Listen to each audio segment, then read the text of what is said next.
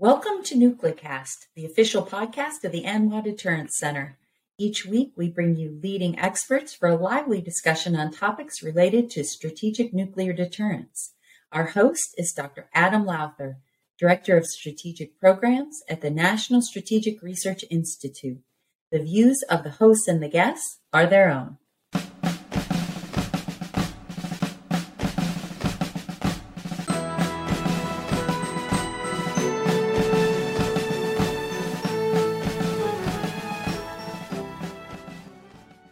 Welcome back to NucleCast. Of course, I am your host, Adam Lowther, and you are listening to another great episode. We have with us today Tom Karako, who is a senior fellow and the director of missile defense programs at CSIS.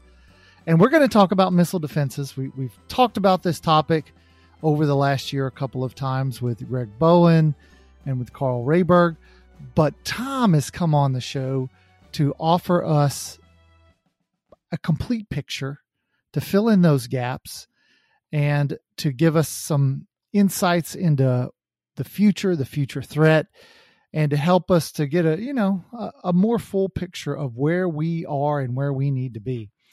And so let's kick it off, Tom. Thanks for being here, by the way. Glad to be here, Adam. Thanks. Let's kick it off and let's talk about the Ukraine. And so we've seen in the war in Ukraine that the Russians have relied pretty heavily on missiles. I mean, the Russian army is not advancing and taking territory as they had hoped. And so therefore they're using ballistic missiles, and we've seen some hypersonics being used. And of course, the Ukrainian military has been gifted some pretty significant air defenses. And so what is your sort of take on this missile defense problem and what we're learning from Ukraine and the efforts by the Ukrainians to defend against those Russian systems? Sure. Well, let me make reference to three things to kind of answer that. The first is a phrase from Assistant Secretary of Defense John Plum, who has referenced that missiles have become weapons of choice. Not some sort of boutique thing, but weapons of choice for our adversaries to coerce and project power. And you really see that in this conflict as you have in some other recent ones. A second reference is to Admiral Grady, the vice chairman of the Joint Chiefs. He was over at CSIS recently, and he made the remark that that air defense has really become Ukraine's number one need, their number one priority. And of course, that makes sense when you consider the volume of fires that they are contending with from the Russians. But I would also say, to put those two together, that missiles and standoff capability has also become weapons of choice for us and for our friends and allies.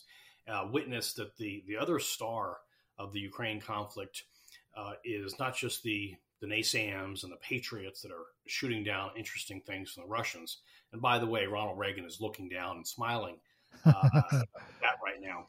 But the other stars, of course, are the HIMARS launcher and the Gimlers that go into them.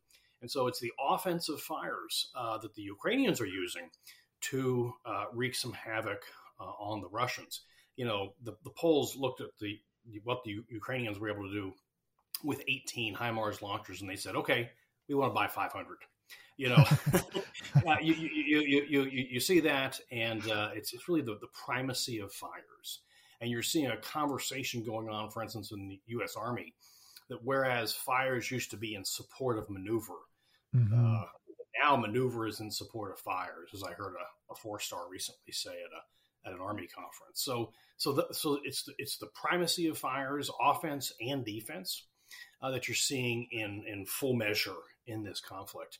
And the third thing I'd reference is a study by my colleague Ian Williams from the CSIS Missile Defense Project, who just put out a report called Putin's Missile War that rolls up kind of all the facts and figures of what's been fired from where to where over the first year of the conflict, and then analyzes it in terms of what it means.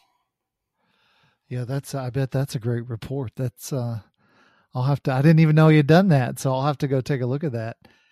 So now as you think about sort of the things that the United States is going to take away in terms of the way we handle missile defense and defending against, so let's say Russian or Chinese ballistic missiles, what are those lessons? What are we exactly, I mean, in sort of specific terms, what are we going to do differently?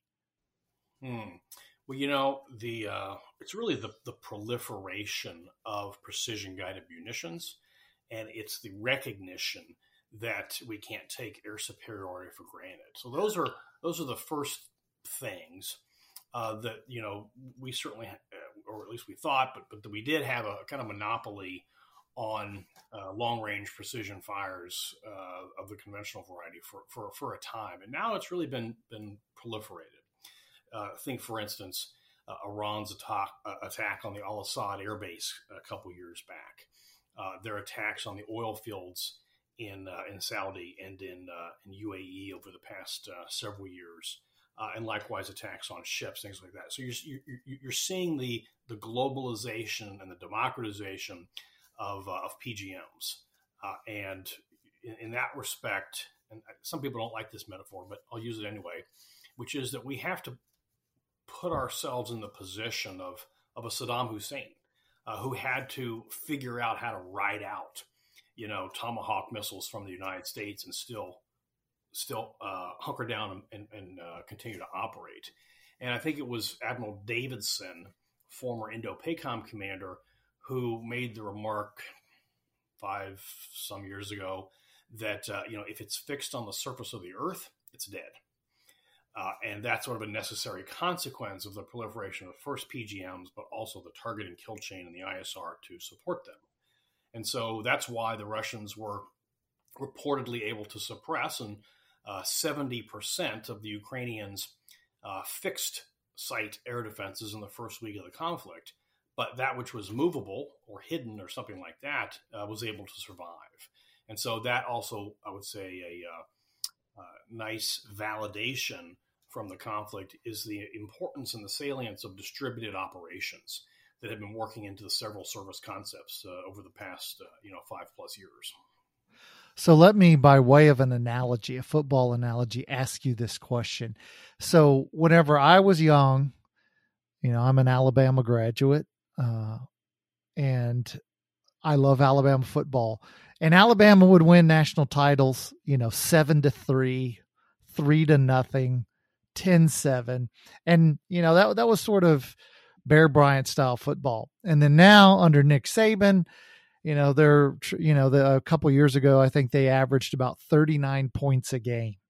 And even their top defenses are giving up 21 points a game. So it's a totally different game where defense couldn't, no longer dominates. And so my analogy is, are we, with the proliferation of drones and advanced missile systems and PGMs, are we at a point where it's really hard to defend against these systems, or can we still wisely invest in ballistic missile defenses and other defensive capabilities? Or do we, like you sort of said, mobility is key to the battlefield?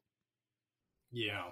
So, ask the Ukrainians. They seem to be doing a decent job, actually, of schwacking a fair number of certainly cruise missiles on a regular basis. And I like to tell folks that, homeland cruise missile defense, we put out a big report on that last year. Homeland cruise missile defense is a tractable problem.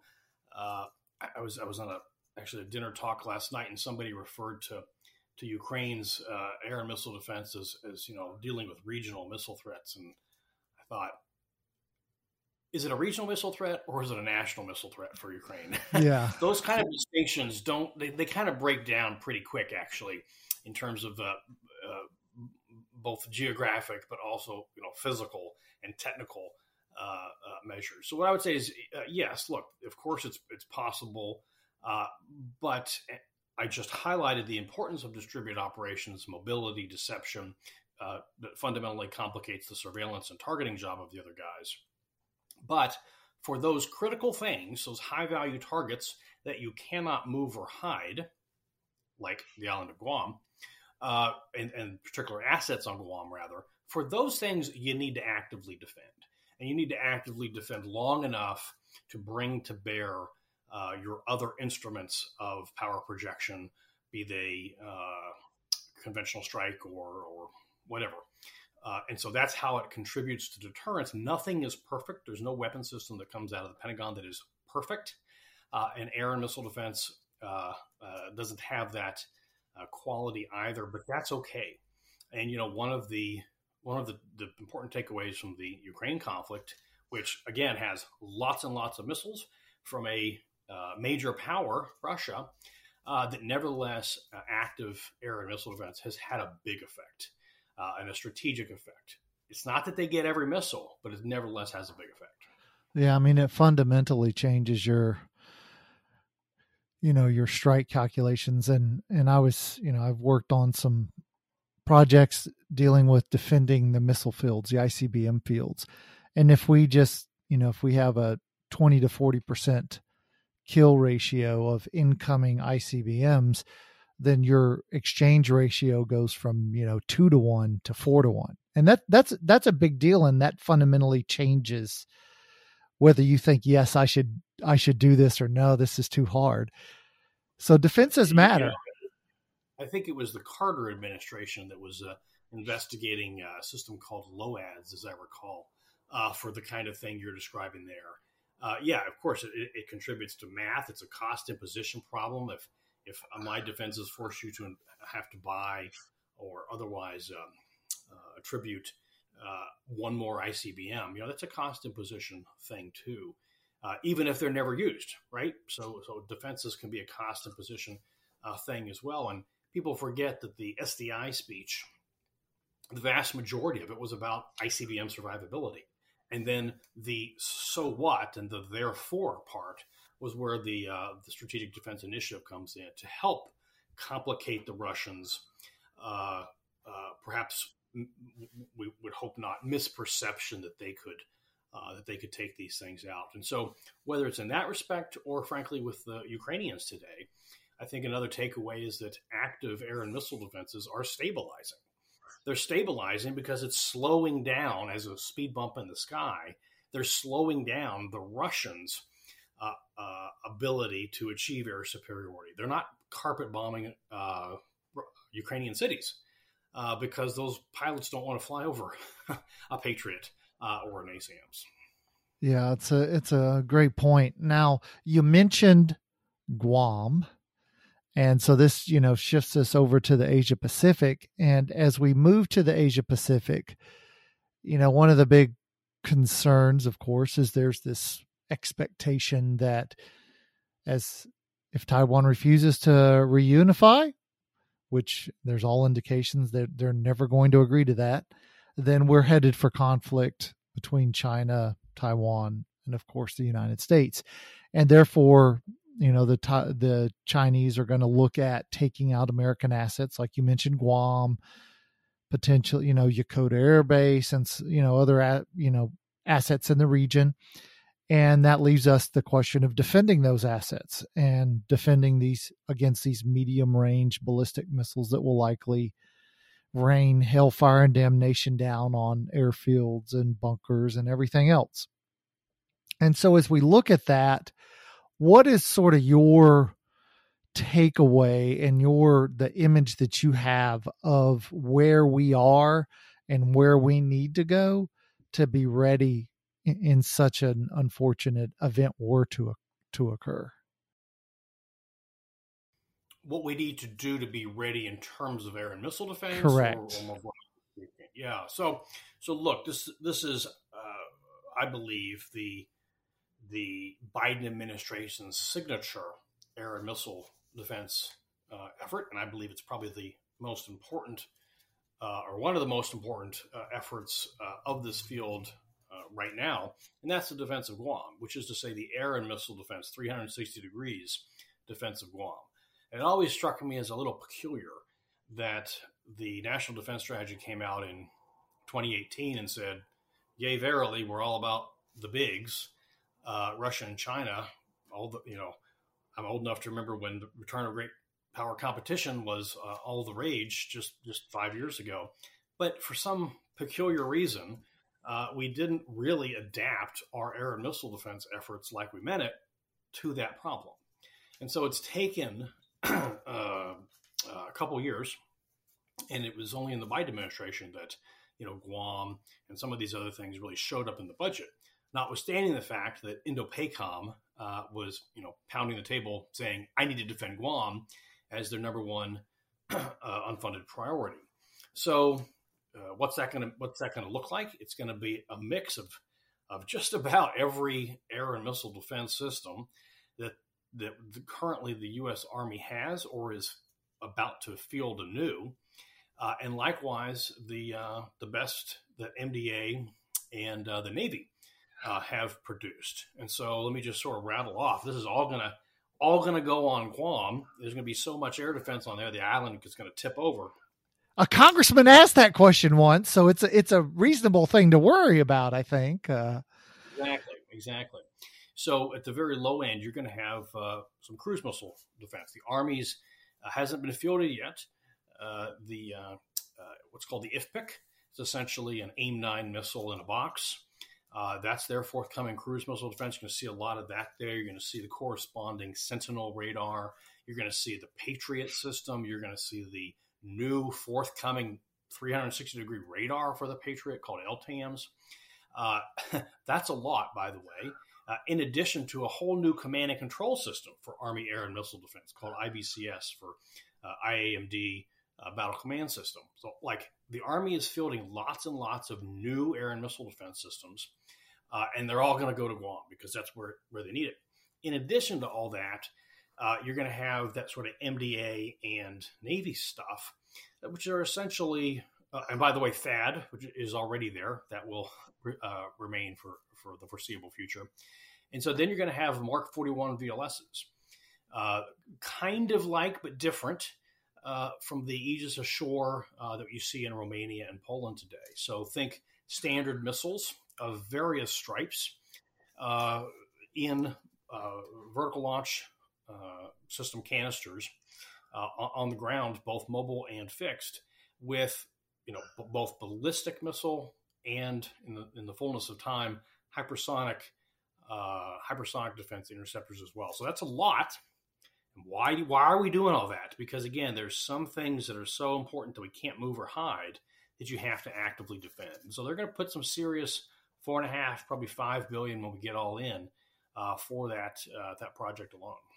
So we're at that time where we have to take a quick break. So when we come back, the big question I have for all of these systems that are going to Guam is it actually enough for the barrage that we're likely to see? Or is it's enough to stop onesies and twosies, but can it stop a full Chinese barrage? You're listening to NucleCast, and we'll be right back.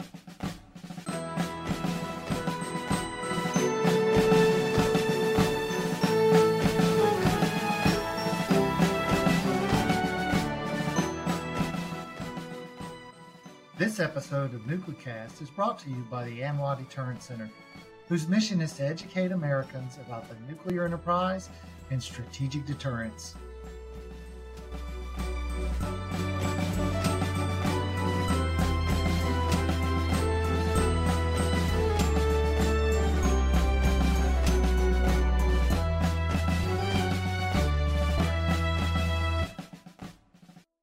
And we're back, and we're talking to Tom Karako from CSIS, and we're talking about missile defenses. And Tom, before the break, I asked you, we're putting in a lot of great stuff, but are we putting in enough to actually defeat an attack? Well, recurring back to our previous conversation, there's never enough. Yeah. Okay. If you ask the USFK commander, do you have enough Patriots? He'll say, no, I've got this unfunded list of priorities that I don't have met. If you ask a CENTCOM commander, do you have enough Patriots or such? He'll give you the same response. There's never enough to defend as deeply as you want or to defend as many things as you want. Your defended asset list is always going to be less than your critical asset list in air defense speak. So bringing that to Guam, which is after all one particular place, the Ukrainians, by the way, would say the same thing. But with respect to Guam, let me first comment that even a little bit goes a long way here in terms of raising the threshold, in terms of being stabilizing. And so you said, well, they can do the onesies and twosies. Well, onesies and twosies are nonetheless acts of war. And so if you can deter the onesies and twosies, then you raise the level. As you know, Adam, and this is a thing in the nuclear world especially. But then you go up from there. And I just described a pretty long laundry list of defenses there that are designed, yes, against the ballistic missiles that you targeted, but also against cruise missiles and maneuverable things. And so it's about raising the threshold and being able to defend long enough to bring to bear everything else. It's also important to note that the things on Guam are not going to be fighting China all by themselves. And so one can imagine that that there would be some indications of warning, and moreover that there would be an ability to flow forces and to kind of put everybody on alert. Think about forward ships, right, who perhaps might be able to contribute in some important way. And so, we do talk a lot about jointness. We do talk a lot of multi-domain, this, that, and the other thing. And so I think it's also important to recognize that the stuff on Guam and the defense on Guam isn't going to be existing in a vacuum either. Yeah, that's a good point.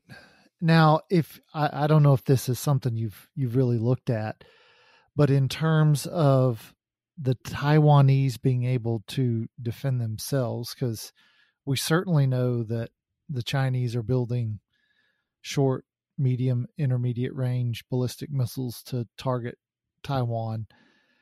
Do they have the capabilities to sort of fend off these kinds of attacks? Are we selling them systems? Do they have indigenous systems? Are they buying them from, the French, for example? What is the status of, if the Taiwanese and their ability to defend? I once talked to a Taiwanese general 5+ years ago, and I said, "Tell me your philosophy of air defense," because putting aside what China has today, I mean, Taiwan's been outmatched for a long time. Everybody knows that. And how they think about it is they just have to defend the brain. So they're not defending everything on Taiwan even necessarily, but they want to defend the brain, which is to say, I feel like this is a Starship Troopers reference, but they want to defend their command and control, right? So that they can bring to bear some kind of retaliation activity as well, which is not so dissimilar from what we were talking about with Guam a second ago.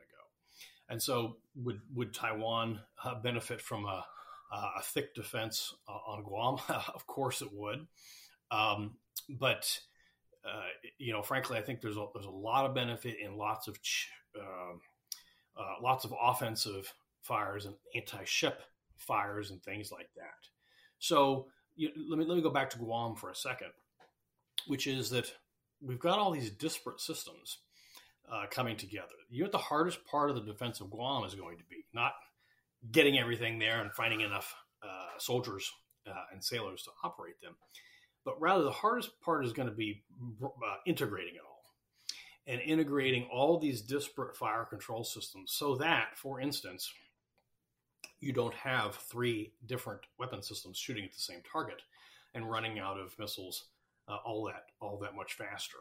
And so it's the integration challenge that is going to be, frankly, the forcing function for really evolving, I would say, our missile defense system, that Major Defense Acquisition Program, formerly known as the BMDS, to evolve it and make it a more tightly integrated set of programs. I say all that because if we get that right for Guam, and I think we will, that we will be able to copy and paste and apply those lessons to other parts of the world, other locations in the Indo-Pacific and elsewhere. And so I referenced earlier the Aegis Ashore facilities in in Romania. That is just BMD. That is just a ballistic missile defense construct. But I've written for many years now about how one might think about evolving that into a layered and integrated and a multi-mission, multi-threat kind of defense. And I think what you're going to see on Guam, we're going to get that right. Again, the sky is getting dark with the diversity and the number of all these different air and missile threats. And so we, the Japanese, the Australians, yes, the Taiwanese, the Europeans, we all have to wrestle with this. And Guam, I think, will be a forcing function to get after that. Now let's turn to the capabilities of our adversaries, the Russians, the Chinese. Are their defense systems, their ballistic missile and cruise missile defense systems, do they have, excellent capabilities? I know one of the things that we've written about, myself and others like Chris Shaw and John Sweigel have written a really nice article, I think, in Ether, that talks about the Russian fear of U.S. fifth-generation fighters and their ability early in a conflict against the Russians to decimate the Russians. And, the big question would be, can their, anti-air and anti-missile, their S-400s and, if the S-500s are on at that time, can they actually stop these sort of new Western air and missile defenses and other offensive capabilities? Do they have the kinds of good quality systems? And then I don't even know, honestly, I'm not sure what the Chinese have in terms of capabilities. So what's sort of the state of play as far as Russia and China goes? I think it's interesting to me that you're even asking that question because for so long we've been told by very important people that missile defense is a fool's errand, that Russian and Chinese missiles were so good that they were unstoppable, and it just wasn't even worth trying. Or conversely, that I remember in the Obama administration, they sent a Patriot launcher, a single Patriot launcher over to Poland. Didn't even have any missiles on it. And the Russians got all hot and bothered about that. And, back here in D.C., lots of respectable people were talking about air and missile defense as destabilizing and provocative. I've heard exactly 0 people make that argument since the Ukraine conflict began. There's a little bit of a sobering up, a little bit of coming to reality that nothing is unstoppable. Nothing is perfect, either on the offense or the defensive side. Nothing is perfect. And there's a constant evolution of capability on both sides. So the good news is that whether it be air-launched ballistic missiles like the so-called hypersonic Kinzhal or cruise missiles, we can get after these things. And American and other allied engineers have been getting after this for a good bit of time. And oh, by the way, our adversaries are also getting into the air and missile defense game. And I like to point to the Turkey's acquisition of the Russian S-400 as really a reflection of the increased global supply and demand of air and missile defenses as well. And you see the Turkey case is really existing there at some very important geopolitical fault lines. So these things, they're expensive, whether they're S-400s or what have you. But just the fact that they're here and they're here to stay. This isn't a fool's errand. It's very real. They're having a very real effect in Ukraine. I don't want to say or suggest that the Russian and Chinese missiles aren't very capable. Of course they are. And that's why we have to continue to evolve and come up with new things like the glide phase interceptor, which is a hypersonic defense thing. Not that Patriot isn't awesome and the latest generation of the PAC-3 MSE isn't great. I love all my children, but nevertheless, you got to continue to evolve past that as well. So as we come to the end of the show, I've sort of been making a habit of allowing my guests to use my magic lamp to make 3 wishes. And so as I turn my magic lamp, and of course my genie, his name's Bob, and you make 3 wishes about the future of missile defenses, what would those 3 wishes be? I didn't know about this. You didn't. Adam. I didn't tell you about Bob. No, I didn't know about the lamp. All right. Well, let me. The first 2 I think are relatively easy. The first one is the next generation interceptor. That's the big ICBM killer. The Missile Defense Agency is on a good path for that. That was kind of approved formally by Kath Hicks in 2021. We're now kind of 2 years into that. Basically, just that acquisition goes well. I think it will. But my wish is not for that so much as it is that we make sure to prioritize capability and reliability over speed and capacity. It's the impulse a lot in the missile defense world to more and faster, and like, slow down. Let's make sure this gets right. We can't afford to not get it right. Second wish is on the hypersonic defense front. And that is 2 things. One, we have to have space sensors with fire control quality track. I don't just want a high resolution video of the big hypersonic threat coming in. I want to be able to have a sufficiently good track to fire something at it. And so there's what's called the Hypersonic and Ballistic Tracking Space System that's going to be orbited this year, and we'll have some demonstrations for that, HBTSS. So hopefully that will go well, and likewise the corresponding interceptor, the glide phase interceptor. Look, if it was up to me, I'd award it to both contractors on the simple ground that the hypersonic threat is big and growing, and we need more than one silver bullet to get after it. And then, third wish, I don't know. I guess I would say that I'm going to get really nerdy here. My wish is that the Trump administration's directive type memoranda from 2019, which I would say impeded the Missile Defense Agency's acquisition authorities, notwithstanding the language in their own missile defense review. My wish is that be rescinded, consistent, I will say, with language that appears in this week's House Strategic Forces Subcommittee mark, requiring exactly that. So I know I really went nerdy and weedsy on there, but I think about it. All right. Well, unfortunately, we are out of time. But Tom, thanks for joining us. You added to the fullness of our understanding of missile defenses. So that was great. And we talked about topics we have not talked about before. And so it's always good to sort of get a sense of, we've talked about nuclear reactors at FOBs. We've talked about plutonium pit manufacturing. We talk about lots of stuff on Nuclecast. So, and it's filling out the audience here is a sort of a disparate group, but they're all interested in nuclear topics.